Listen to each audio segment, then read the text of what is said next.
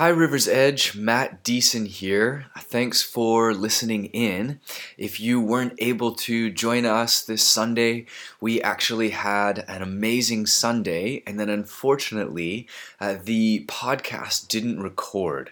And so I'm going to recap the conversation because we think it's important enough to re-record and share with you. But if you've been with us over the last few weeks, or if you've been listening in, you know that we are finishing up our annual Vision series, in which we take 3 weeks to unpack our central calling as a community, which we have expressed in this way.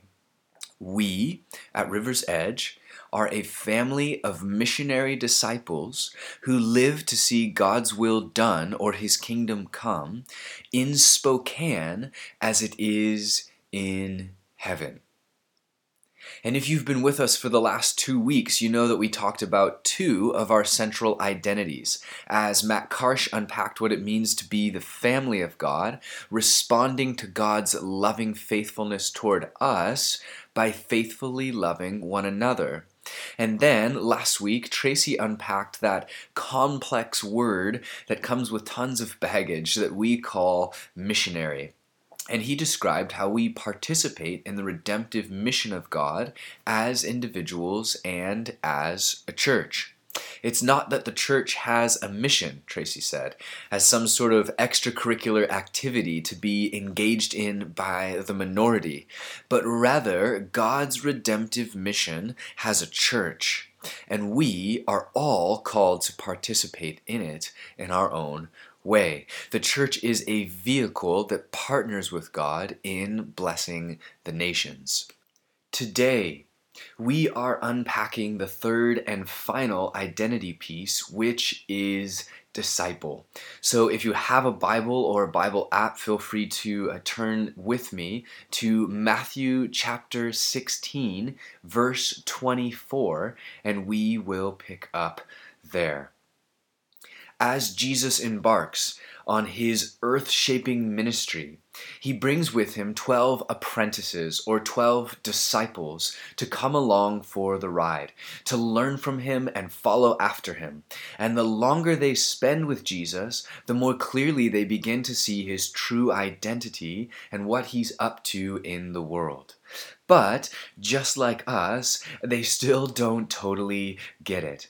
And in one famous interaction, Jesus tells them that he will actually be put to death on a Roman cross and then, on the third day, be raised again to life. And Peter doesn't like that because the Messiah was always pictured as victorious, not dead. And so he rebukes Jesus, and then Jesus begins to clarify not only the calling on his life as the Messiah and Redeemer, but also on the lives of those who follow after him. This is the response, Matthew 16, verse 24. Then Jesus said to his disciples, "Whoever wants to be my disciple must deny themselves and take up their cross and follow me. For whoever wants to save their life will lose it, but whoever loses their life for me will find it." Let's pray. Jesus, as we read these challenging, provocative words that you spoke to your first apprentices, to your first disciples thousands of years ago, God, we pray that you would speak to us through them and show us what it looks like to follow in their footsteps and ultimately to follow in yours into the life that you call us to and what you describe as life that is truly life. So open our eyes and our hearts and our minds to that reality right now, Jesus, we pray. Amen. In the beginning, God created the heavens and the earth. And for 2 whole chapters of Scripture, we get a glimpse of undefiled beauty, the glory of God, life and grace abundant, a place without sin or death, if we can even imagine such a place. Not a perfect place, in my opinion, but a place of shalom. By chapter 3, the whole project goes sideways. Adam and Eve are deceived and disobey God, choosing instead to be their own gods and do their own thing. And as we disconnected from God, we see that humanity is plunged into darkness, and that mysteriously, creation itself is actually plunged into darkness with it because it was sort of under our care and control. We were tied together. And all of a sudden, overnight, everything changes. From this moment forward, humanity increasingly sets itself up as enemies of God. And from this point forward, we are fundamentally deceived and confused about the nature of God, our role in the universe, and what life is all about. What is our purpose in life, and what were we built for?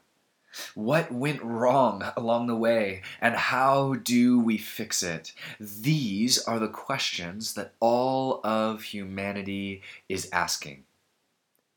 And what we see in the scriptures is that God himself stepped in to set things right. Because it turns out that it wasn't enough for God to speak to us from on high. Tablets from a mountaintop were a great start, but it was God himself who would bring the plan to completion through Jesus' death on a cross, his resurrection, and the Holy Spirit. And if you're new to the story of the scriptures, your first impression is likely to question God's methods or assume that they are a bit odd. I mean, here's God. He can do anything he wants, a being without limits. And yet, in order to save creation, he became human and suffered death on a cross. Do you see where Peter's confusion comes from? And that's not the end of the story. Next, he rose from the dead. He was exalted above all rule and authority, power and dominion. And then he sends the Spirit. But of all the ways to redeem the world, at first glance, that seems odd. What a strange way to save a world. And what we see as the story unfolds is that in order for this project to come back online, something has to change in our very nature.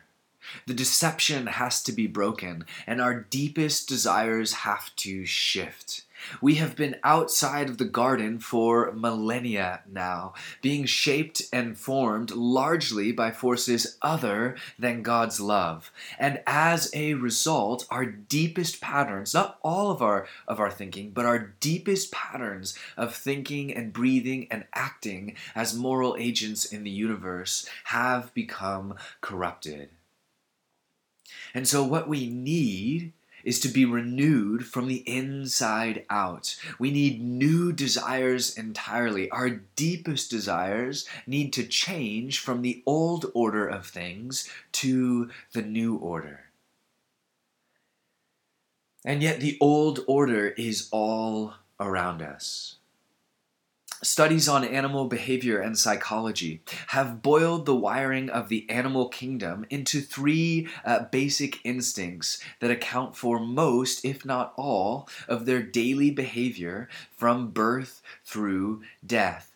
And the three things that drive them, from the most basic one-celled organisms to the most complex of creatures and communities, are these three instincts. First is the pursuit of pleasure. Second is the avoidance of pain. And the third is taking the path of least resistance. And generally speaking, this is true for amoebas and monkeys and most millennials. But in all honesty, and this has become the new human norm. Chase pleasure, avoid pain, and take the path of least resistance. And these, scientists tell us, drive us toward food and reproduction, away from danger, and toward efficiency in all that we do, which in turn keeps us alive longer to reproduce more and become successful organisms. These are the basic animalistic impulses that guide most creatures most of the time, including us. And what I would argue is that these basic impulses being mapped and charted in the scientific world are actually hardwired into our nature, and I'm going to argue that these instincts are actually the foundation for what the scriptures would call the flesh. And if you're new to church or whatever, that may sound like strange or religious language, but these instincts have become standard operating procedures in a post-Eden world. They permeate the entire human experience. But the problem with this mentality often is that it becomes the only operating procedure. And when that happens, it actually becomes antithetical to the kingdom of God. You see, God is out to set the creation project right again and to redeem it or restore it. And central to the purposes of God is the renewal of the human heart from the inside out, giving us new wiring and new desires. And so rather than giving an overwhelming display of glory and power by wiping the slate of creation clean, God has chosen instead to renew everything in creation, starting with the human heart. And what immediately ensues inside each human heart is a clash of kingdoms. On the one hand, you have the kingdom of the world, which operates largely off pleasure, pain, and the path of least resistance, which, though seeming innocent enough, is actually the source of a great wealth of evil in the world. But this mentality is sort of how we're wired and what we're comfortable with. And so for the most part, we just become totally accustomed to it and accustomed to operating in this way. It is the water that we swim in from the day you were born and right on through. And then Jesus comes along. And he actually moves us from darkness into the light. He shifts our deepest desires from those of darkness into light. And then he says, whoever wants to be my disciple must deny themselves and take up their cross daily and follow me. Come join me in my redemptive mission in the world. Follow me, participate. And because our default is to operate in the flesh and in the kingdom of the world, this flies in the face of everything we are accustomed to. Jesus enters our narcissistic world as a confronting presence, issuing an invitation which threatens the very foundation of our existence. He says, hey, you have been pursuing hedonistic pleasure and avoiding legitimate pain. I say, pick up your cross and follow me. And this is actually what opens up the door for the fullness of inner transformation to take place. And as it does, the human heart comes back on track. And Jesus says, hey, my disciples are going to be marked by this. In first century Israel, there was a clear cultural understanding of what a disciple was. There were disciples everywhere, following all sorts of rabbis and leaders, and the expectation was clear. The goal of your discipleship was threefold. First, it was to follow your rabbi. Second, it was to become more like them in the process. And third, the ultimate goal was to become so much like your rabbi that you could be released into the world to carry on their work. So follow your rabbi, become more like them, and ultimately carry on their work in the world. Today, we go to college for a couple years to gain knowledge. Back then, you followed your rabbi for a couple years, not for a few hours a day as you would be in class, but all the time, every day. And through it, you were not just to grow in knowledge, you were to be transformed in the process. And so Jesus turns to his disciples, who know they are his disciples. But now Jesus introduces this concept at the heart of discipleship that would have been shocking and difficult for them to grasp. I mean, surely to follow someone so wonderful, so loving, so comforting, so full of the Spirit, surely to follow him would be an uplifting experience.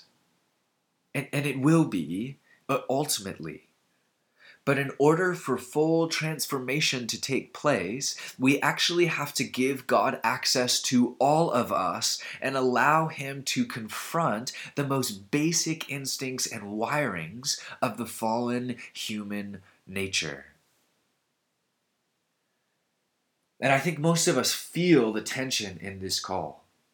We know the moment that Jesus says these words that he's calling us into something unique and distinct, because picking up our cross actually has something to say about your sexuality.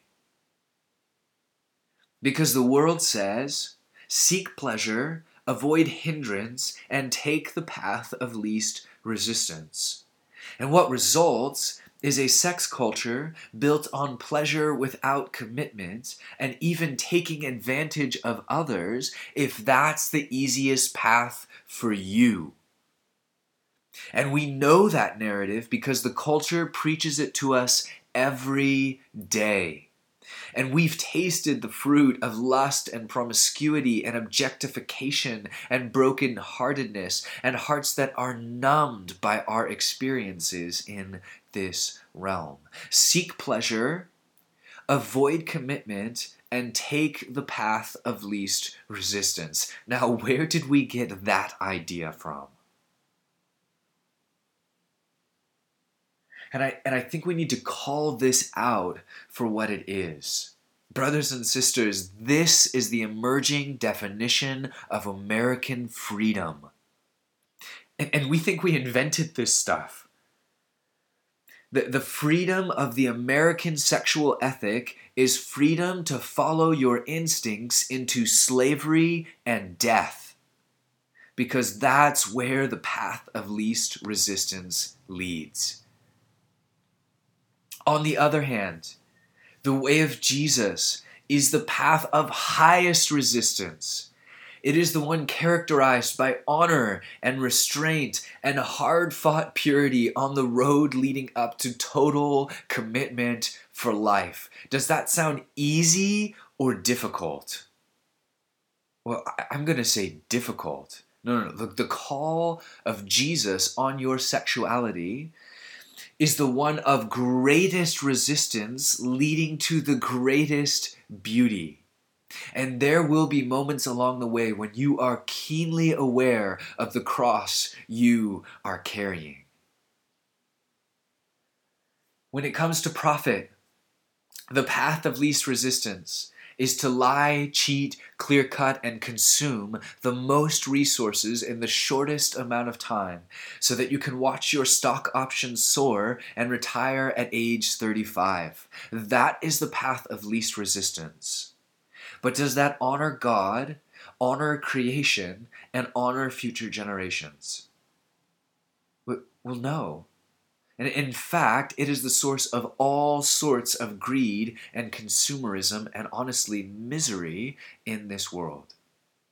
The way of Jesus is the one in which we care about the planet and we care about our neighbors, no matter how distant, to the point that it actually matters to us whether or not our clothes were made by slaves. It's the one where we choose less stuff over cheap stuff, and we recognize that God has a call on our lives to be generous with our money along the way. The path of least resistance is to cut corners, buy cheap, pass the cost on to others, and keep all you can for yourself. Most pleasure, least pain, easiest path. Do you see how this mentality seeps into everything that we do? And do you see how the call to pick up your cross actually has something to say about sex and money and power and comfort? It actually has something to say about your flesh. I mean, this is shocking to us. And this is doubly shocking in America because we've become accustomed to a certain flavor of Christianity in which belief in Jesus is a nice little pocket of our lives, one compartmentalized little piece that doesn't really affect the rest of us. And that's the way that we like it. We prefer to have Jesus as creamer in our coffee, as seasoning sprinkled over our food, as one neatly divided pocket of our lives that has little to say about all of life. And so we've attempted to repackage discipleship to Jesus in a consumeristic bundle that allows people to keep their orientation around these central instincts of seeking pleasure, avoiding pain, and finding the path of least resistance. How many of us were told, follow Jesus and your life will be awesome. All of your problems will go away.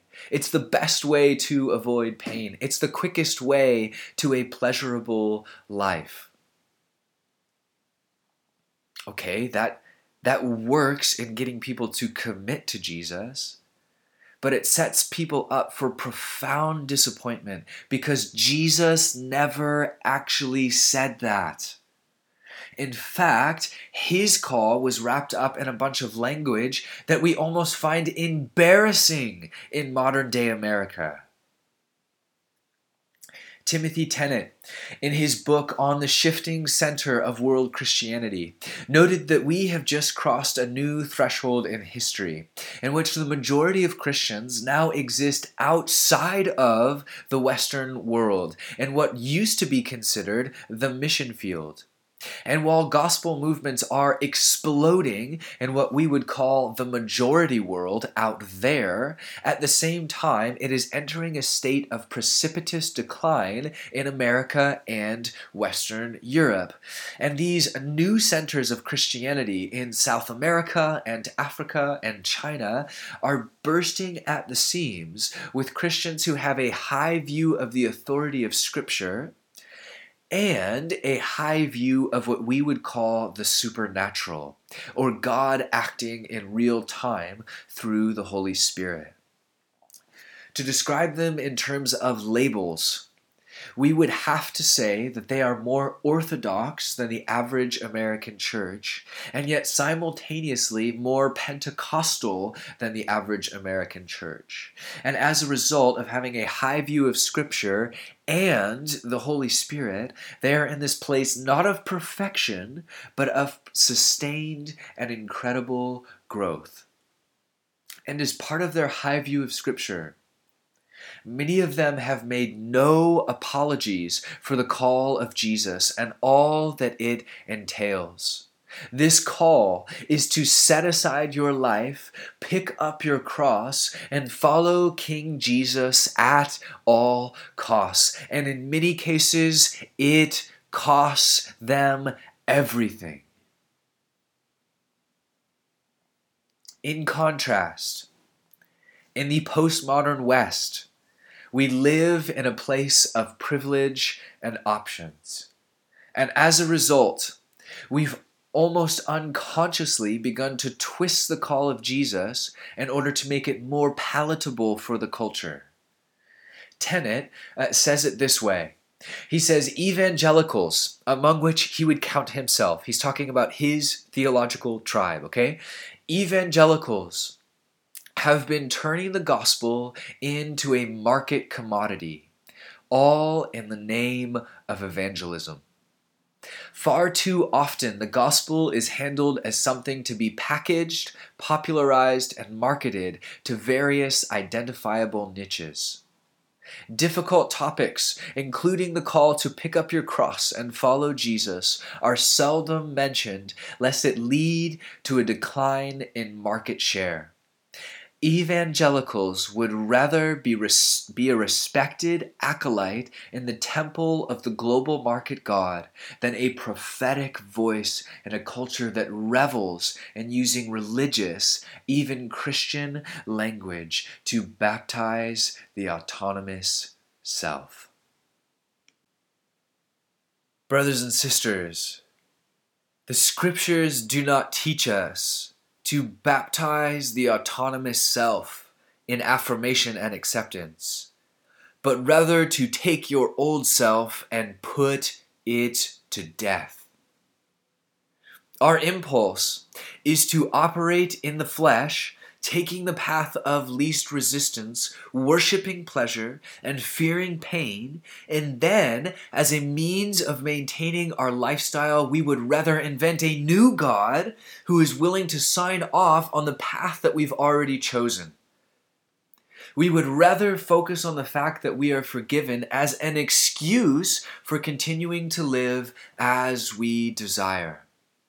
And then Jesus comes in with an invitation to enter an eternal kingdom that often confronts our selfishness like a slap in the face. And as we sense the invitation, I think that humanity has three primary responses to it, at least in America. The first response is that at the root level, we reject God because we view him as a threat to our basic instincts and an assault on our flesh. He is a threat to life as we know it. And so by rejecting God, we seek to defend what we would call the autonomous self. We defend what we perceive as freedom, rooted in our three primary instincts. We defend our right to seek pleasure for ourselves with as little restraint as possible. We defend what the Bible would call the flesh. In part, because we can't even tell the difference between our flesh and ourselves, and a threat to part of us becomes a threat to all of us. And so in self-defense, we reject him.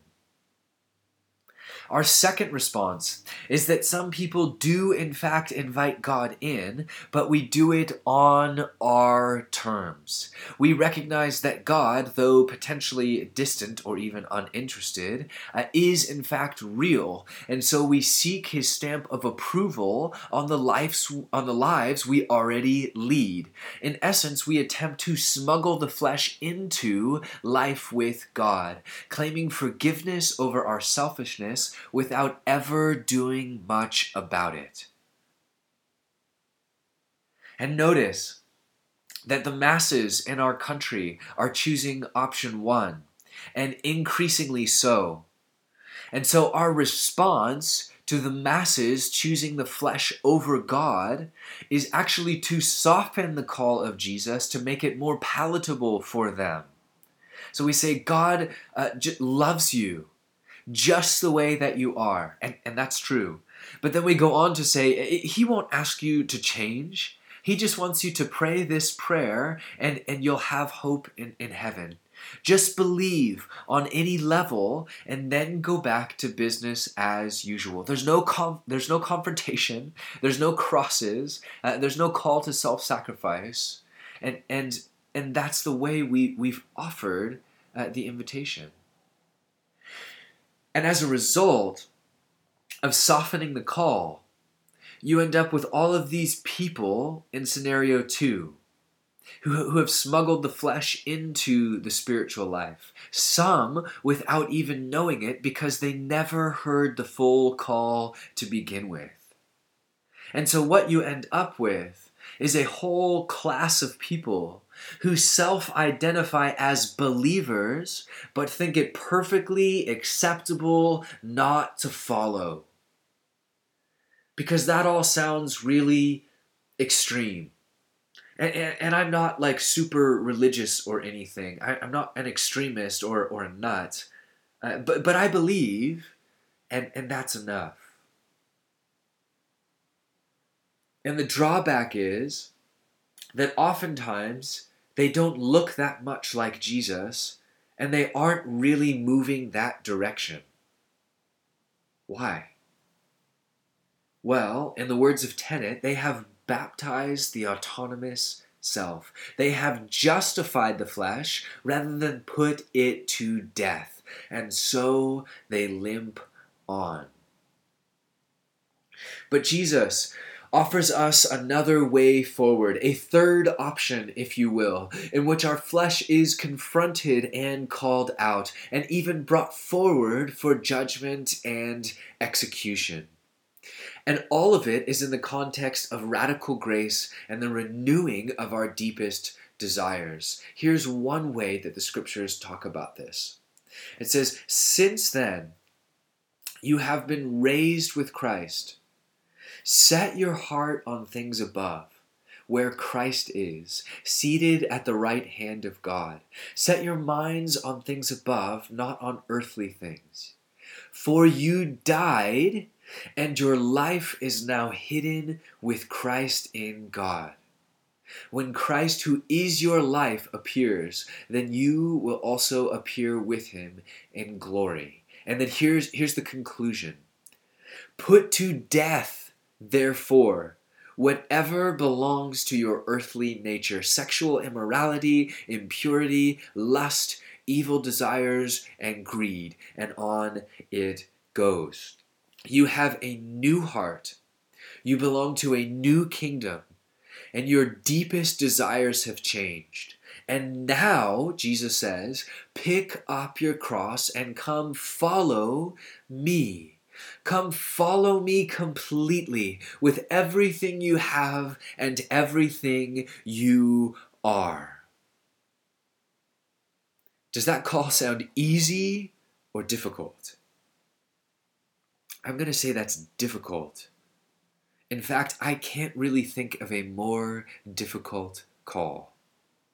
And yet the intensity of the call forces us to decide where our allegiance lies. Because if we'd rather have the flesh than regeneration, we'll end up believing in Jesus and then throwing up all sorts of excuses like a smokescreen as to why we shouldn't actually follow after him. And we can become experts in doing so. Matthew 8, verse 18. When Jesus saw the crowd around him, he gave orders to cross to the other side of the lake. Then a teacher of the law came to him and said, "Teacher, I will follow you wherever you go." But Jesus replied, "Foxes have dens and birds have nests, but the Son of Man has no place to lay his head." Which is Hebrew for, I'm homeless. There's no lake house waiting for me on the other side. This call is not easy. It's not comfortable. And as the crowd's overhearing this, another disciple said to him, "Lord, let me first go and bury my father." Which is Hebrew for, I think I just remembered I have to take 2 weeks off. I'd love to come, Jesus, but the lawn needs mowing and I've got these new model airplanes to build and I'm just not really sure my family would feel super comfortable about me following you, so sorry, but Jesus told him, verse 22, "Follow me and let the dead bury their own dead." What is this? What's going on here?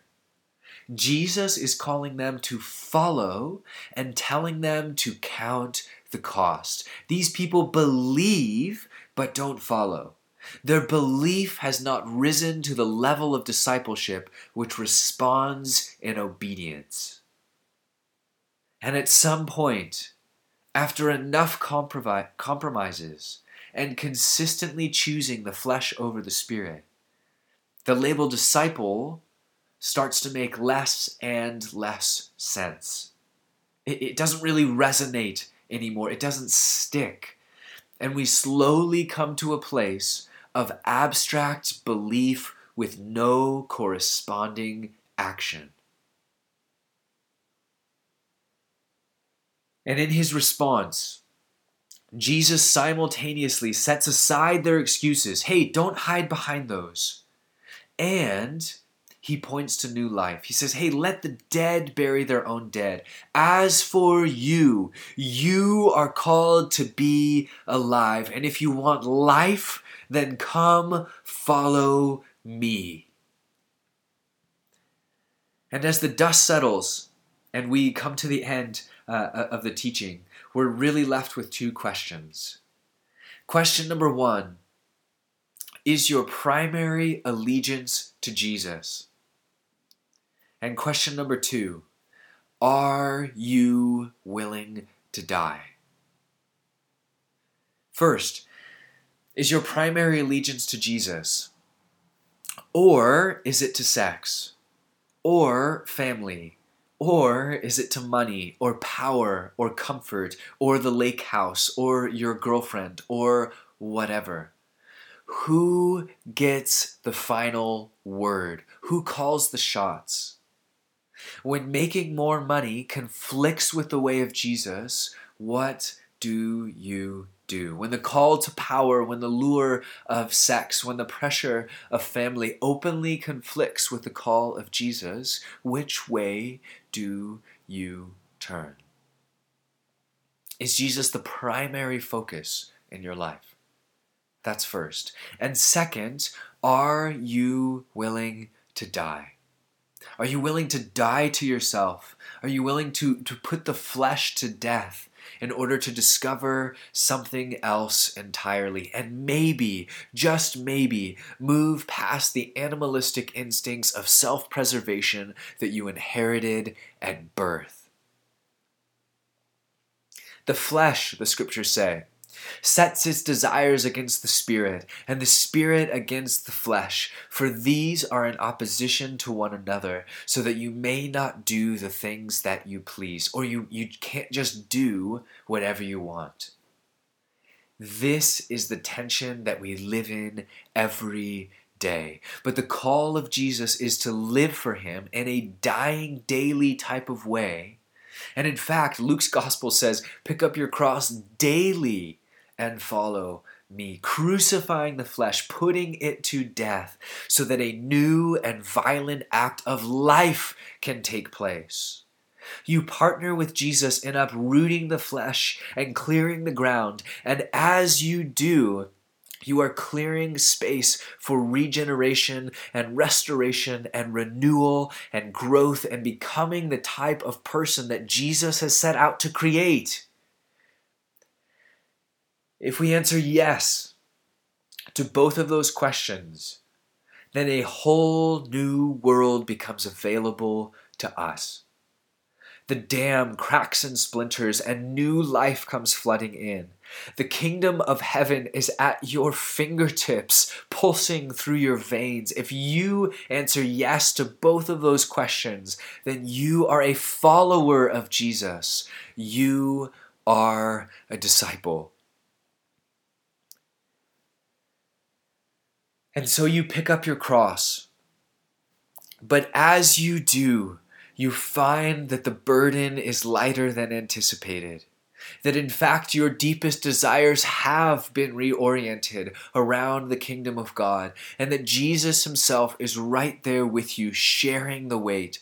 You find that his burden is actually light, and that there is new life to sustain us, and the Spirit of God to empower us. You find that your new self has already been created in Christ as righteous and holy and redeemed. That your deepest desire is actually Jesus and the kingdom. The problem is that those instincts are right there, whispering in your ear. And so Jesus calls us to pick up our cross, and we walk the other way. Jesus calls us to follow him, and we say, no, I I'd actually rather just believe. And as we do, we're stuck. It's only when we step forward into the call that we suddenly find ourselves operating more fully in the inbreaking kingdom of heaven, fully engaged in the family of God, fully engaged in the mission of God, and fully engaged in discipleship.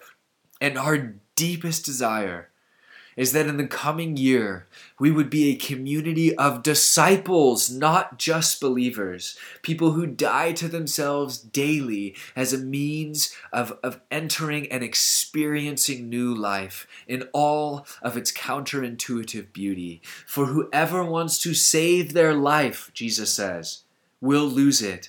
And whoever loses their life for him will find something else entirely. Life that is truly life. And our desire is that we would be a community that sees who we are in Jesus and then responds to his call on our lives in all of its intensity and all of its glory. Let's pray. Jesus, as we ponder the words that you've spoken, as we ponder the life that you call us to, and the grace that paves the road of discipleship, God, may we also understand what's at stake. And as we feel the weight of your words, Jesus, as some of us feel conviction or maybe even specific areas of our lives where we've openly let the flesh rule and reign instead of the Holy Spirit. God, would we also sense your love and your grace and your empowering presence at work in our life, calling us forward, calling us deeper into your kingdom, deeper into discipleship, and deeper into the life that lies ahead. And Jesus, may we be the type of people who count the cost, who know what's at stake, and who say yes to you. In your name, amen.